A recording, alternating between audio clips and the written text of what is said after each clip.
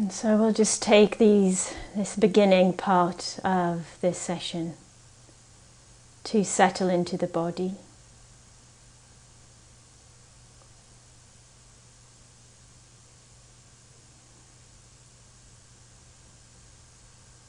And to ground the awareness in the body.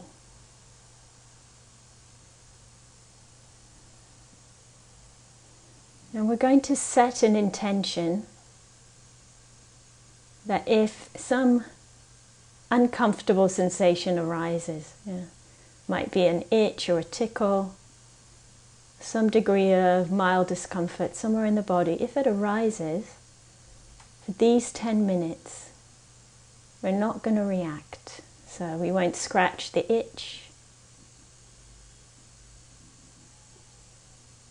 and we won't move to get rid of the discomfort or the tickle.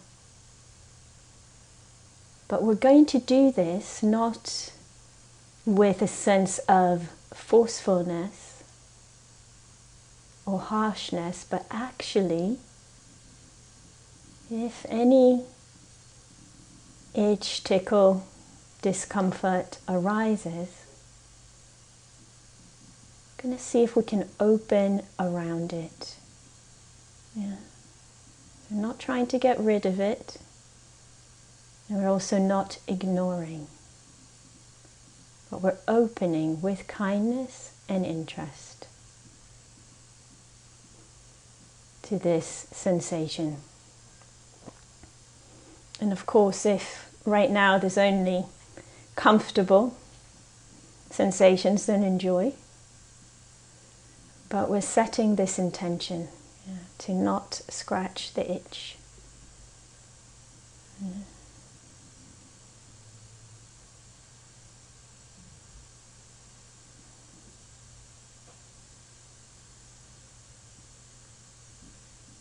So meeting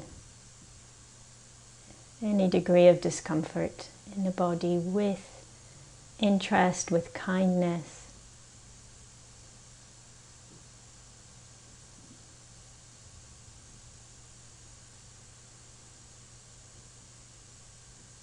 Seeing it as a phenomena that's arising and is here to be known. And knowing also that in its own time it will change and perhaps disappear in its own time. So we're letting it be with interest and kindness.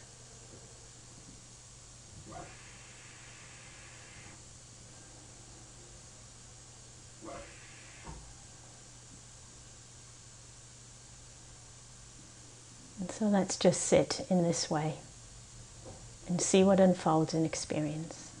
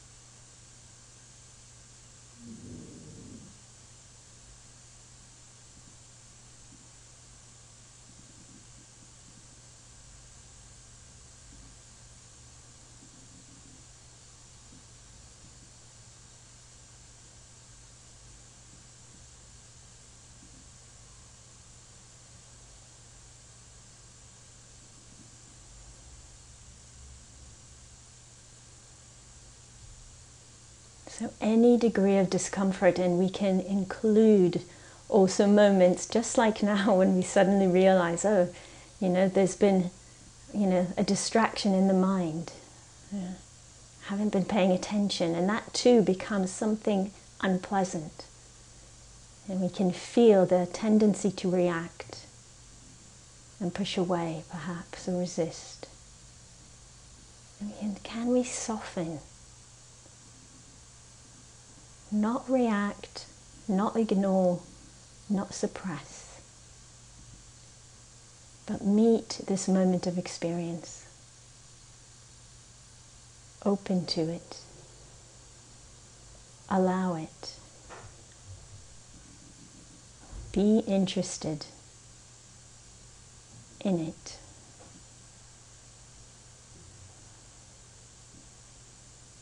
What is it like to not follow strong aversion?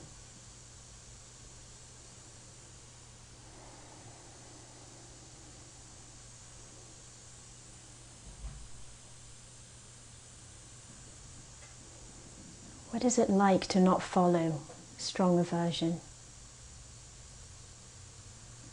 To not give in to desire, to get rid of? What is it like?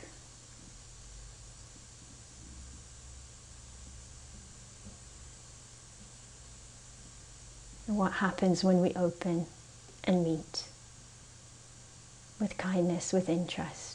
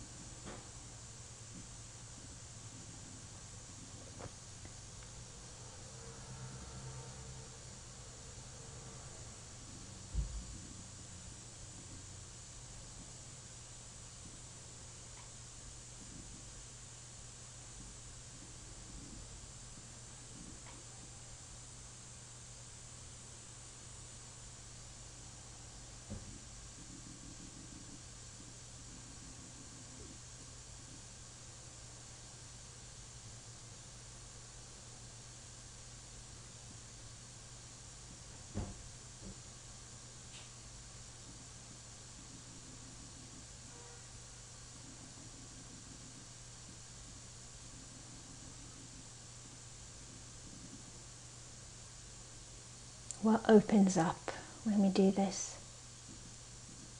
Aware,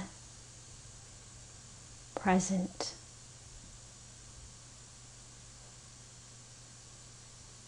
not pushing away, opening to, interested in. What opens up?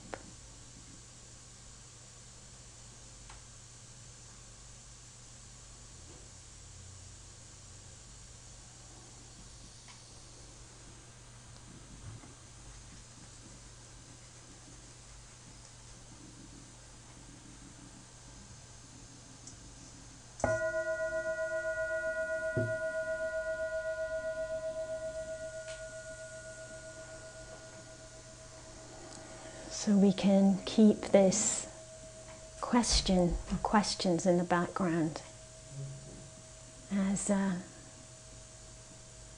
we listen.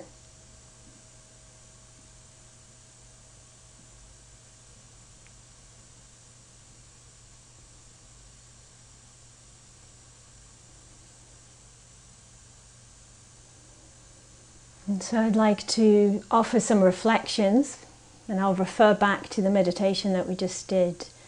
But first I'd just like to acknowledge your practice. To acknowledge the fact that we're here, and that we've been here for 24 hours, I'm pretty sure. Yeah.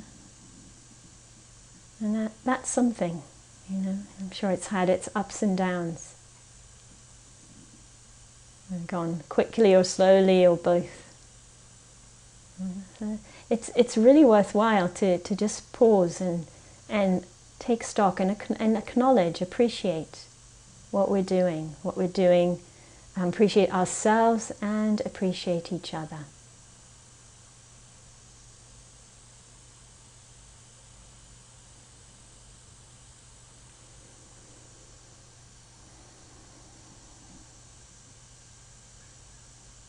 So I want to begin the reflection today with just making, a statement that we've already made, and we'll keep repeating in different ways.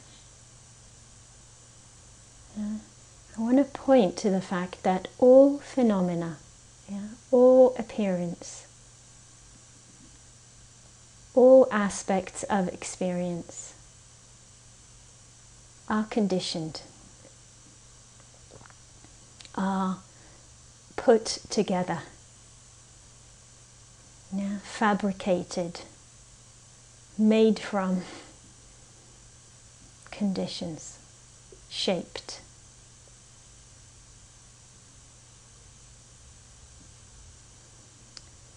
And the conditions that shape our experience include the heart, mind. What in Pali is called the citta, C-I-T-T-A. It's heart, mind. Mind, heart, heart, mind.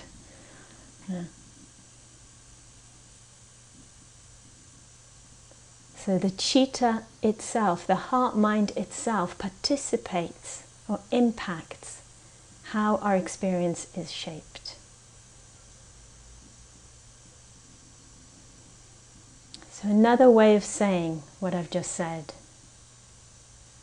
is that there's always a way of looking and a way of relating to experience that shapes what we experience, that contributes towards what we experience, that fabricates our experience. And maybe you had a glimpse of that just now in the practice. So when we make an intention to not scratch the itch, when we make an intention to not be reactive in the way we usually are, habitually are, what happens? We can see, maybe even just for a moment, that if we bring interest and kindness towards an experience that, we would normally call unpleasant, then the experience can be very different to when we bring aversion and resistance towards it.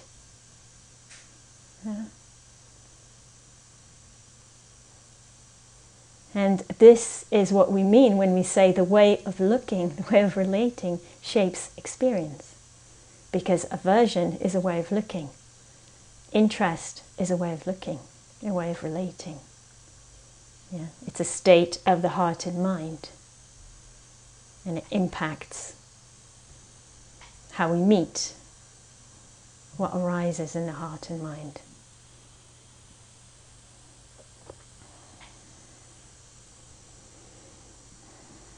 And so just like with the itch or the tickle or the unpleasant sensation, maybe you saw it was a very short meditation. So, there wasn't a lot of opportunity. But if you liked it or you're interested, just try it some more. But maybe what you saw is, the ways of relating, many of them, most of them are habitual. So just something like a tickle. And I often give this example, I've got this very disobedient hair. It just always is going in my face. It's just a very light touch. It's a very light touch. And yet the habitual reaction is aversion. I don't like it. It's uncomfortable. Just this light touch. Just a couple of hairs touching the face. Nothing wrong. And yet there's the strong habit. Get it off. Yeah, you know that. We do that. Or it's an itch, and we scratch. It's so strong, that reaction. So often, a lot of the time, the ways of looking, the ways of relating that are present in the heart-mind and that impact how we respond, impact our reaction towards what is happening and therefore impact experience, they're habitual. They're habitual. And often, they're not even ours. I don't think they're ours at all. When we start looking at them, we see many of them are cultural. They're to do with the society that we grew up in, the family we grew up in. Many of them are just roots that we've repeated. We know that about how the mind operates, right? Things that we do, things that we've repeated, they become the grooves that the mind follows.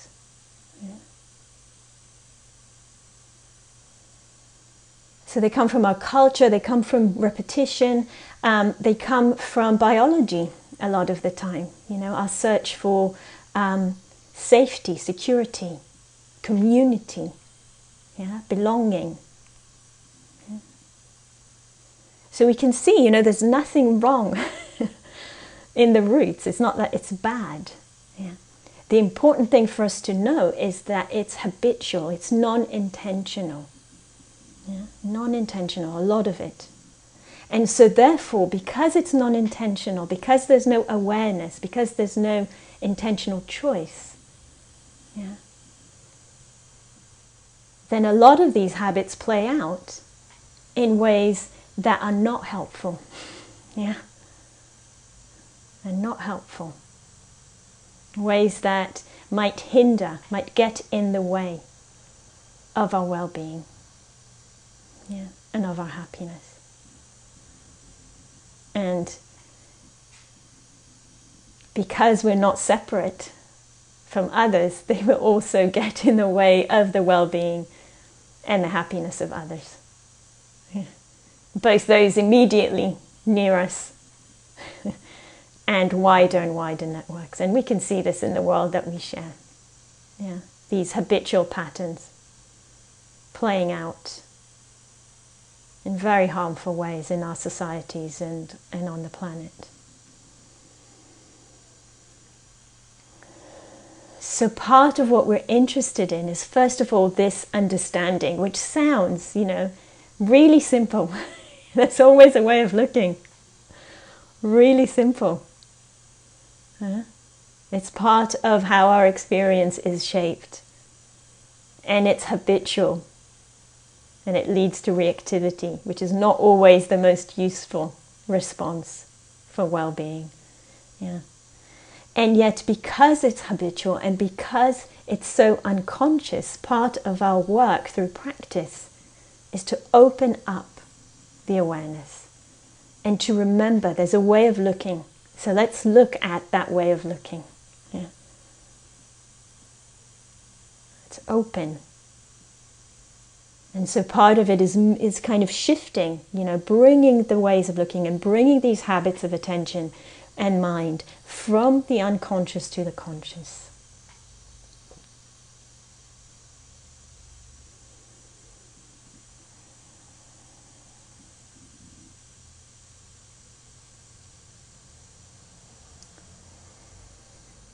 So in the teachings, I've used this word hindered. Ways of looking, habits that hinder deep well-being and happiness. In the tradition, there's five states of the citta, of the heart-mind, that are called the five hindrances. They're so prevalent, they're so common to us, and they play such a part in our lives and in our practice that they've got their own list. Teachings are full of lists, and these get their own list. Okay, five hindrances or obstacles. 5 things that commonly get in the way. It's really important to say we see them very clearly in our meditation practice, but they also arise in our lives all the time. That's why they're so obvious when we practice, when we stop, and when we listen to our experience, we meet them. And so part of getting to know them in the practice is allows us to get to know them in our lives and opens up avenues of freedom and well-being. So I'm gonna say the 5, and then I'll go into each one. But I wanna ask you to, as I say them, to just kind of reflect on your experience today or in the last 24 hours, and just kind of with that sense of, were any of these present? Yeah, were any of these present? Did I notice? Maybe, quite likely, they might be even present right now. Yeah, right at this moment. Yeah. So that was quite a teaser there. Here they are. Many of you know them. So the 5 hindrances are greed, aversion, restlessness,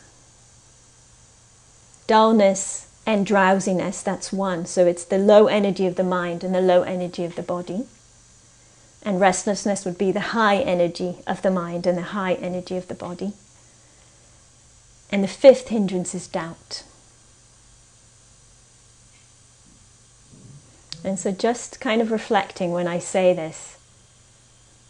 Yeah.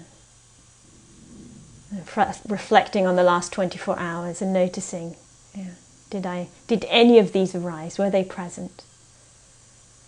Yeah. And even right now in this moment.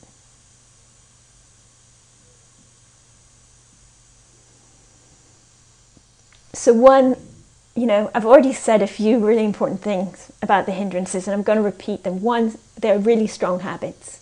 Yeah, really strong habits of mind. 2, another really important thing.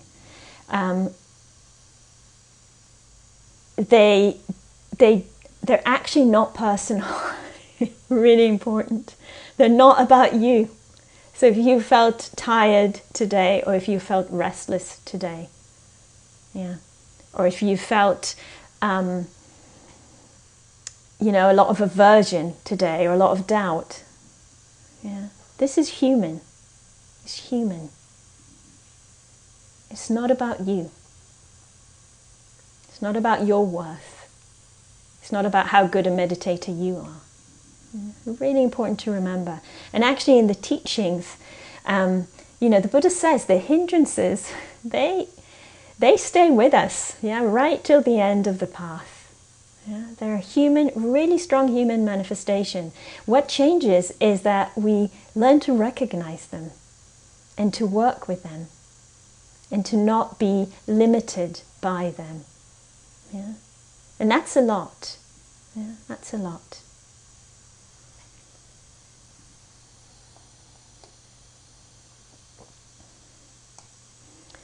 So I'm just going to check because, you're still frozen for me through most of this. And this is an interesting exploration for me because I usually like seeing people's expressions when I speak. And now you're moving.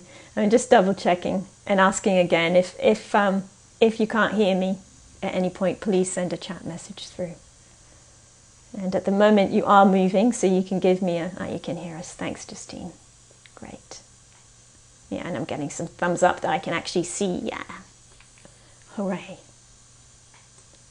So I have aversion to not seeing you.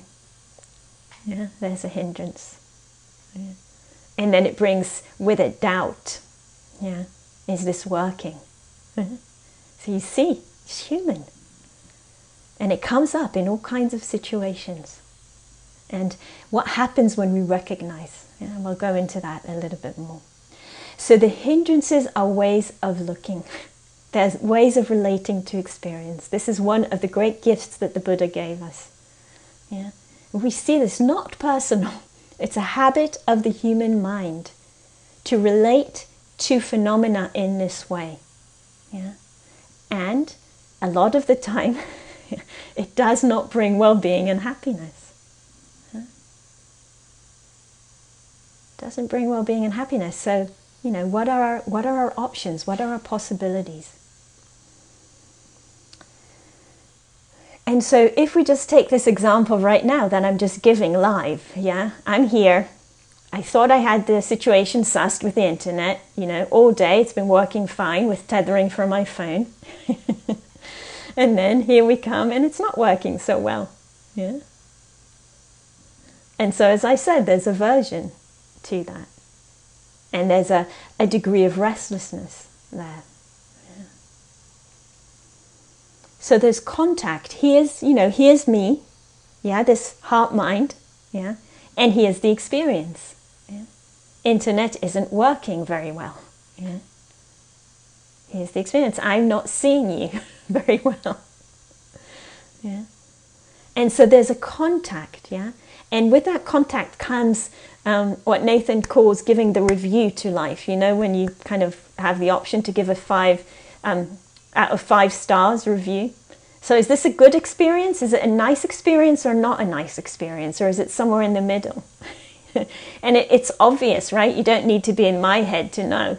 This is not a nice experience. Yeah. The review is, don't like it, right? So we recognize that. Now, if I wasn't paying attention and even verbalizing it to you, what would happen? There'd be reactivity.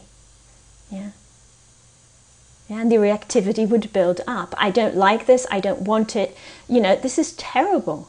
This is a real catastrophe. All the other online retreats I've taught, people have said, isn't it amazing? There's been no internet problems in this retreat. Goodness, it's ruined. And I'm a little bit exaggerating, but when we don't pay attention, that's what happens in our mind. The reactivity builds up. The escalation builds up.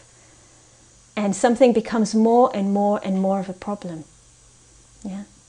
And this is a great example because I don't even know what your experience is. I asked you a few times and I got good feedback. But it might be completely fine on your end. It might just be the download speed for me. Yeah. So it's interesting, right? It's interesting. So this reactivity, this reaction, this escalation, something that happens in the mind. And the more escalation there is, what else is there? The more dukkha, the more unhappiness, the less well-being. Yeah? They arise together. When there's reactivity, when there's escalation, there'll be more dukkha. Yeah? And this is really important to recognize, to see in our own experience. So noticing, becoming sensitive to the way of looking, and becoming sensitive to when hindrances are present. This is a great gift, and it's really skillful, because what does that do? When I know, this is, there's aversion to this. I don't like it. The review is really low here. Yeah. When I know that, when I see that, then the whole process of escalation doesn't get fed in the same way. Yeah. So it becomes less of a big deal, less problematic. Yeah. It doesn't build up, less dukkha. So just the recognition. It's this. Yeah, it's this. So when we notice there's a hindrance, when we notice what the hindrance is, then we've moved from the unconscious to the conscious. Yeah? We know what's here. And we're not propelled into reactivity in the same way. And when we notice, and we're not propelled, we have more space. We can be responsive to the situation. We can respond in skillful ways.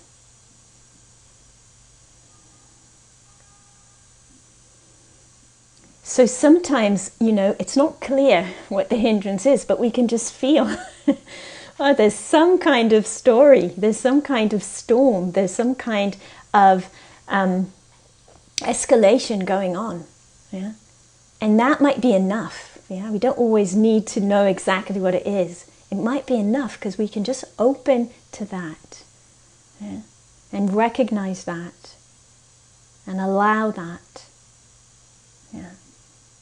and learn to get it, to get, and learn to know it better. Yeah.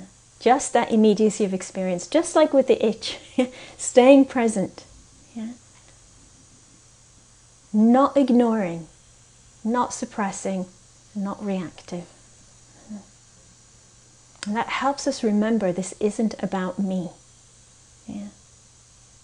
And if I don't get embroiled, yeah, so much less suffering for myself and for others.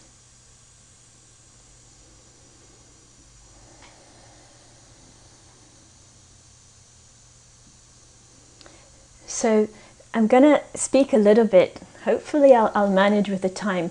I always find it a challenge to speak about the hindrances in one Dharma talk, but let's see. I want to kind of relate a little bit to each one, because as I said, sometimes it doesn't really matter, and yet also when we recognize which hindrance or hindrances are present, we can work with them in particular ways, and that can be really helpful.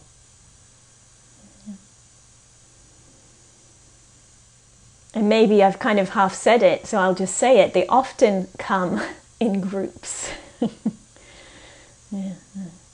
A friend Rob used to say, hindrance attack. Yeah, hindrance attack. Not just one. And you may have also noticed that they come in pairs. Yeah? Greed and aversion. Yeah? They're two sides of the same coin.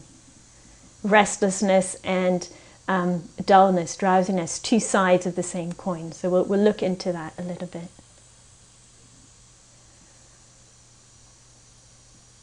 So let's look at the first one, at greed. Yeah. So one really interesting thing about greed is we tend to think, greed, that's, it's related to the pleasant in our minds. Yeah. But actually, when we look at the experience, yeah, of greed, yeah, it's an unpleasant, yeah, it's an unpleasant reactivity to a pleasant sensation, yeah, or stimulation. So there's something that I want, the something is perceived as pleasant, but the actual experience of the greediness, check for yourself. The actual experience of greediness is unpleasant. Yeah, and this is a really important key to this. Yeah. It's, when there's greed, there's I want this. Yeah, with a lot of demand. I want this for me. Yeah, really strong aspect. I want this for me. Yeah, I want this now also. Yeah. Get the toddler vibe in there. I just heard it now. I want this for me. I want it now. Yeah. I want it, my way. Yeah, my way. So there's quite an extreme wanting and holding on in that movement. Yeah. Sometimes we can actually feel the walls going up, and this is why I said greed and aversion, yeah, are two sides of the same coin. Yeah, I want this and I don't want that. Yeah, I want this and I don't want it to go, and I don't want it to disappear. Yeah, or I want this and I don't want anyone else to have it. Yeah. Yeah. Or the other way around, aversion, I don't want that because I want something else. Yeah. This isn't good enough and I want that. I want something else. So we can really feel with desire, yeah, what does it feel like in the body with greed? What does it feel like in the body? Yeah, there's contraction, there's limitation. Yeah. So the body really helps us here. The body in the space of awareness. And we forget that we have other ways of relating. So this is a way of relating to experience. Oh, there's something nice here. There's a moment of calm in the meditation. It's really beautiful. Yeah. Or there's this perfect cup of tea. Absolutely perfect. Nobody's ever had such a great cup of tea before. It's just right. Yeah. Yeah. and I want it. And I want it. And we forget there's another possibility. There's the possibility to really enjoy this right now without trying to hold on to it, without grasping onto it. And often, with simple sensual pleasures, this is really clear. If I think, this happens to be water in this cup, but let's pretend it's a cup of tea, the perfect cup of tea. I'll have 2, sips of it, and then I'll try and analyze, how did I make it to get it so right so I can have it again? You see? So I'm not enjoying this anymore. Yeah? I'm somewhere else. Yeah? Somewhere else. And the actual experience, if I feel into the body, is an experience of ill-being. Yeah, and I'm not enjoying it. So what happens, that William Blake line, kiss the joy as it flies. If I really allow myself to enjoy this. And when I don't relate to it with greed, so much more enjoyment opens up, so much more well-being. Yeah. And another way, of responding sometimes, there's something, this experience right now, it's not that there's something nice here. This is actually might be pretty boring or grim. Yeah. But there's something there, again, that state of meditation that I know is possible. It's not here now, and I want it, because I know it's possible. And again, that movement away. And if you've been meditating long enough, you know that this reaching out, trying to grab it, it keeps it away. It's like a one of those computer games. It just keeps running away from you. Yeah, does the opposite. So can I instead open to what is okay in my experience right now? Open to gratitude, open to appreciation, open to contentment. The great antidotes to greed.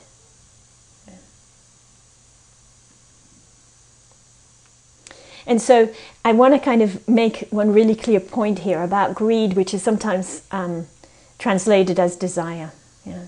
That can be quite confusing. There can be, there's desires that are skillful.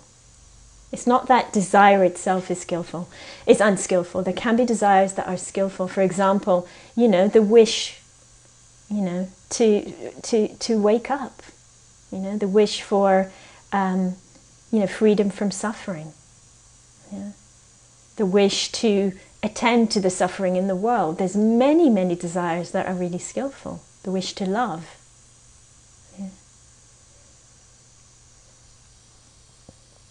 The line between the skillful and the unskillful comes from the degree of contractedness and the degree of openness. That's how we tell the difference.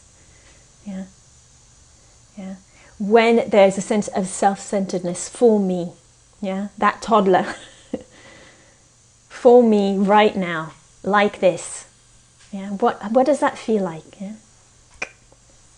Small, contracted, limited.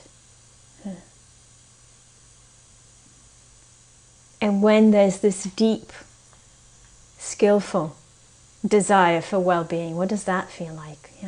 Open, wholehearted. Less about me. It can be my own well-being, but there's not that. It comes from an open heart. So I wanted to throw that in there because sometimes it all gets lumped together. And that can be quite confusing.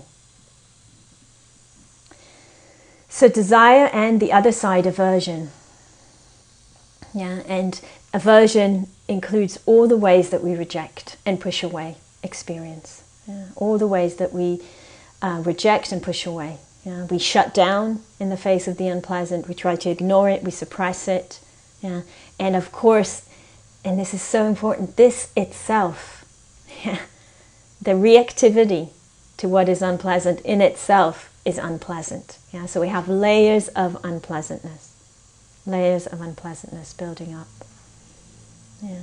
And it's as if, with both of these, I said two sides of the same coin. It's like we say to life, no, we only want this part and not that. Yeah.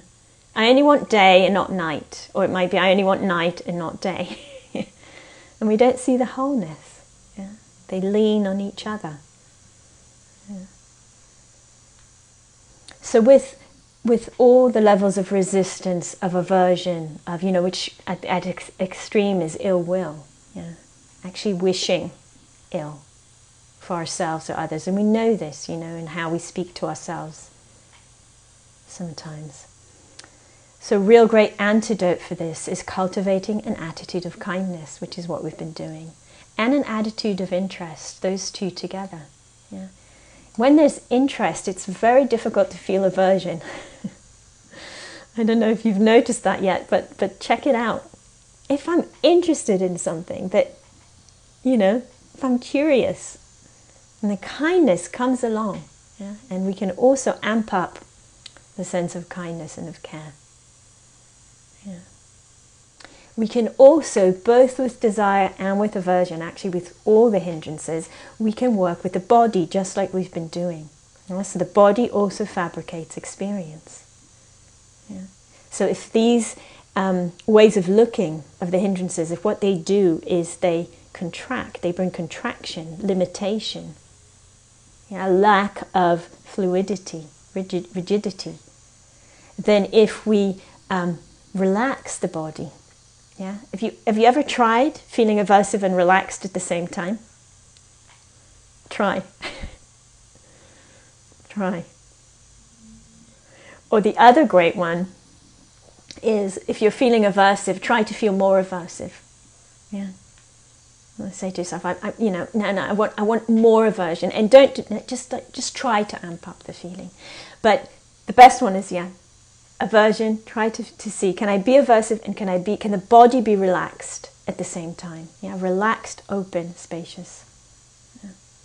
So we can say we use the body to unclench, to unclench this movement of grasping, which is what happens both when there's aversion and there's desire present. We're holding on to something, we're pushing something away.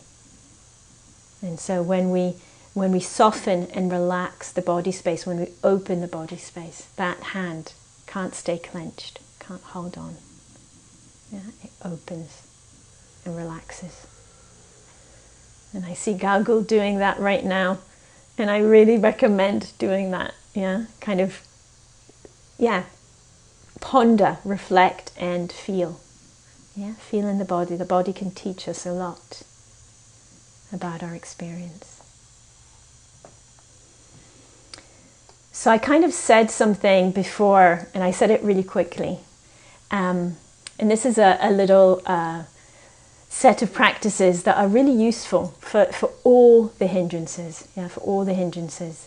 And I spoke about them before, and I'm just going to mention them now again, and I'm going to give you the acronym, which perhaps many of you know.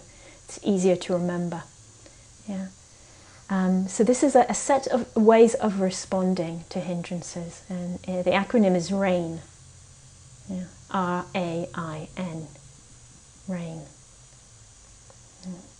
So the first, the R, is the recognition. There's a hindrance here. Just the recognition. And pausing, noticing. And I said sometimes, we don't even know which one it is, and we don't need to know. And sometimes it's worth naming, finding out, what is this? And really noticing it's not a place, the recognition isn't about blaming. It's really just about meeting, acknowledging, bringing into consciousness, bringing into awareness. The second part, the A, is allow. So we relax, we open, and we allow this to be. And in this, it might be the hindrance, and it might be the object towards which the hindrance is operating. So we allow. We allow this itch, and we allow the aversion. We allow the internet problems, and we allow the aversion and the doubt that come with them. So we allow, because, at that point, that's all we can, that's a really important step in our process. We allow, we say, okay, this is how it is right now. Yeah. And just that relaxes, opens, the space in the body and the mind. Again, try it out. See for yourself. And these two first steps, they're foundations. Yeah. So we've had the relax, we've had the open, they're foundations in awakening. Yeah. Because the next steps, the I, is investigation. Yeah. What we've been calling interest. Yeah. And we can do this in many ways. One is we're just curious. What are you like? What are you like? What are you like in the body? Yeah. Are you as permanent as I think you are? Yeah. Are you as right as I think you are? Yeah. And this is the fundamental question. What do you lead to? Yeah. My good friend, hindrance. My best friend is aversion out of the pack, by the way. You might find that you have one dominant hindrance as well. So where do you lead to? Do you lead to well-being? Or do you lead to dukkha, to ill-being? Just asking that question, being interested. Where do you lead? Where do you lead if I follow you? And then with that investigation, what happens? We also bring it to the body. What happens if I open up the space of the body? Yeah. What happens if I breathe in a way that opens up the space? What happens if I open up to sound and open up the space? Yeah. So here comes the playfulness and the patience that Nathan was talking about this morning, how we engage with experience. So that's the I for investigation, or in the language I just realized now, we usually just refer to it as interest. Yeah. And the N at the end of rain, non-identification. Yeah. Not about me. Yeah, I'm going to rephrase this. Okay, not about me. And I said this right at the beginning, or near the beginning. We tend to take the hindrances personally. We tend to take also the itches and the tickles personally, but definitely the hindrances. I'm an aversive person. I'm, a terrible meditator. I have an issue with greed. Yeah. So just unhooking, not about me, unhooking. This is not personal. And we would notice, and we'll unpack this over the retreat, that with this whole kind of hindrance attack, the shaping of experience, what it comes with, the contraction in the body, comes also with identification, of being something, some way. Yeah, this is how I am. And this identification, is the hub of this self-centeredness, about me. It's about me. So when we remember it's not about me, with very light touch, it's not about me. This is an arising. This is a human tendency, not personal. We're moving from this self-centeredness. I'm at the center of the universe, which, if we're honest, we walk around a lot of the time thinking.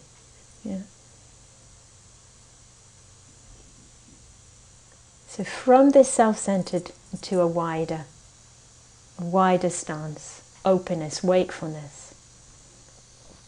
From kind of the inquiry being, what's in it for me? What's in it for me? What can I get? And what can I get rid of? Less demand. And the less demand, more space. And the more space, more flow and movement. More life. More possibilities. A softer sense of self.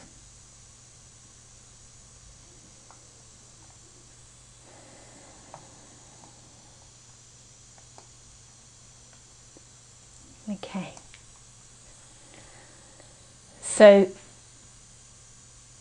I've spent quite a bit of time on greed and aversion, and actually I would probably say we need to give time also to the other hindrances, because especially in the first days of retreat, very, very common. Yeah. And so that pairing of the restlessness and the dullness, the drowsiness. Yeah. So first of all, the rain paradigm, relevant to all five. But it can be really helpful to see restlessness and drowsiness, dullness, also as a meeting place. Yeah, what are they? They're imbalances of energy.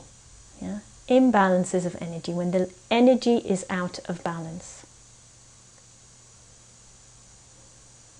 So, what does that mean? So when there's restlessness, agitation, we would say there's too much energy in the system, or the energy is trapped in a small space. Yeah, really interesting. If we think about energy moving, if the space is small, it bounces. Yeah, the space is bigger. Yeah, much more space to move through. So when we have too much energy or the space is too small, yeah, what do we do? Yeah.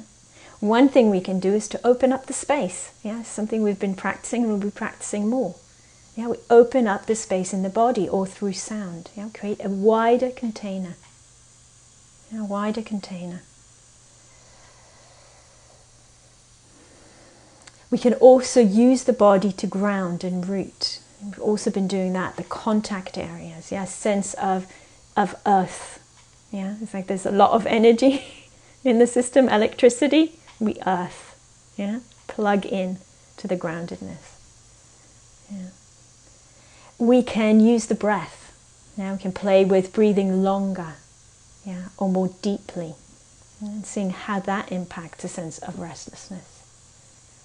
And we can bring that intention to relax and to soften.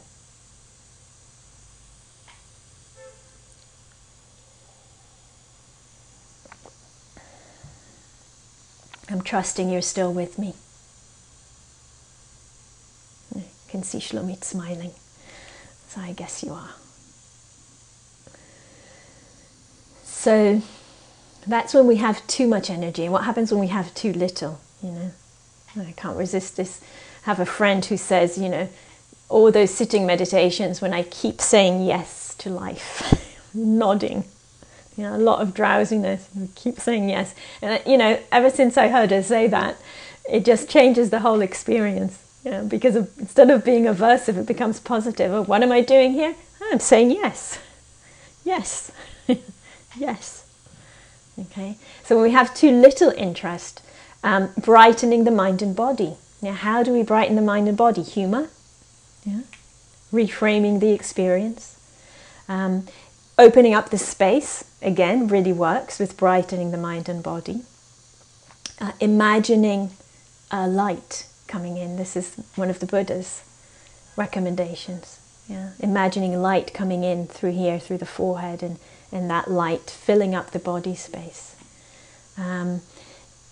The sense of an upward movement often shifts the energy. Yeah, so we might imagine the breath coming from low down in the body. We're allowed to play with the breath, by the way.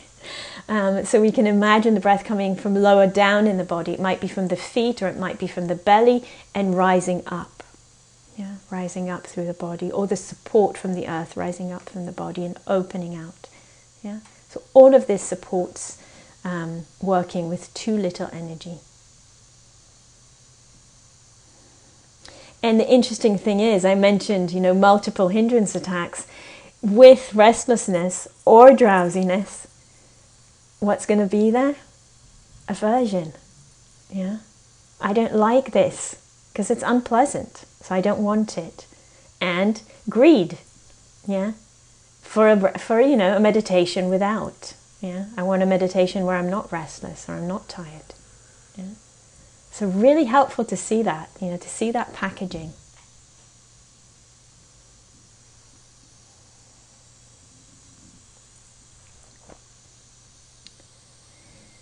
So So we can play, and just bringing that interest and playfulness and curiosity, we can play, with the space, with a sense of ease and relaxation, with the brightening, or the opening, according to what is needed, and with the breath in ways that are helpful. Calming with the breath, or energizing with the breath, upward movement, outward movement. And so the last hindrance, doubt, which I think one time I gave a whole talk on a retreat just on doubt, because it's so multifaceted.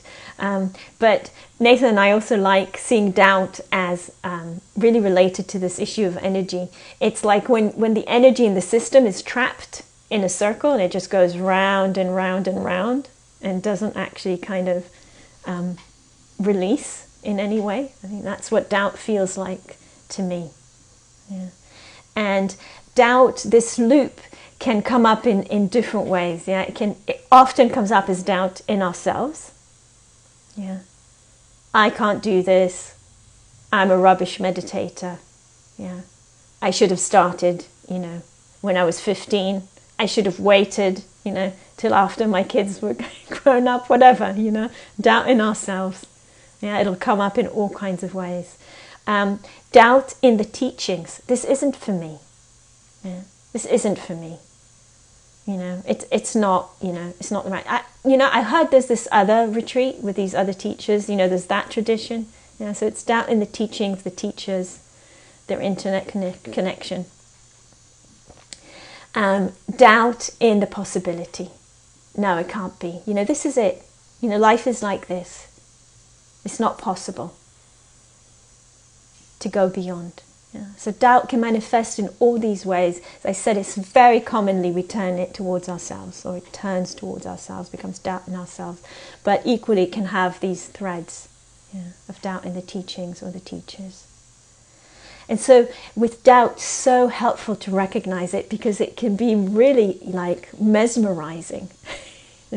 Oh yeah, there's something really interesting. Just recognize this is the voice of doubt. This feels like energy that's trapped in the system. It's going round and round. So we recognize and we just allow, we give some space. And then we bring interest and investigation. This is just a voice. And we had this in the Q&A today. This is just something, maybe just one voice in this heart mind, one way of looking, one way of relating. I don't need to believe it 100%. So let go of struggle, allow, investigate, open the space. Remember, it's not personal, and remember, I don't need to have it all figured out right now. I'm just taking the next step. I'm just trying this out. I'm just going to see this through and see what happens. It's not about me. That voice that says it's about me, it's about you. You're like this. No, it's not about me. Sometimes we need to park something. Sometimes there'll be this doubt that seems like it's really got something to say. And sometimes doubt does have really valuable things to say. So doubt can be questioning. That's quite healthy. But sometimes we can just say, okay, I'm going to park you here and I'll come back to you. I'll come back to you at tea time. I'll come back to you after the retreat. I'll come back to you at the right time and place. And we might even write it down. So we come back later. We park it for now. And as we do this, we're shifting. We're shifting from struggle and confusion. And this loop of energy that kind of is caught up. We're shifting from that to a sense of curiosity and engagement, and it's a huge shift. Curiosity and engagement with our experience. And we're opening up this space. So we're nourishing transformation as we do that. So we've zipped through, and we'll talk more about these tomorrow, or kind of explore how to work with them. But just the one thing to remember, there's always a way of looking. Yeah, always a way of looking. And we're interested to recognize it. And we're interested to investigate, to bring interest and curiosity to it. And we're interested to feel it in the body. Yeah. To feel it in the body. And we're interested to be skillful and playful and experimental in how we respond. Yeah, there's always possibility, there's always a way of responding to experience. Always.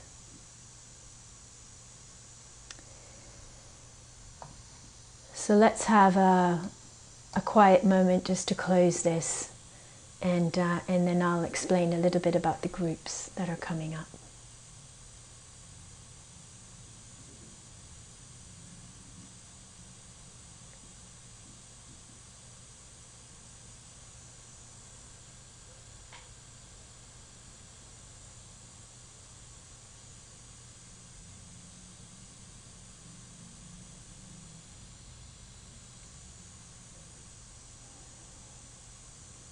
So thank you for your listening and your practice. Thank you for listening. To learn how you can support the teachers and Dharma Seed, please visit dharmaseed.org/donate.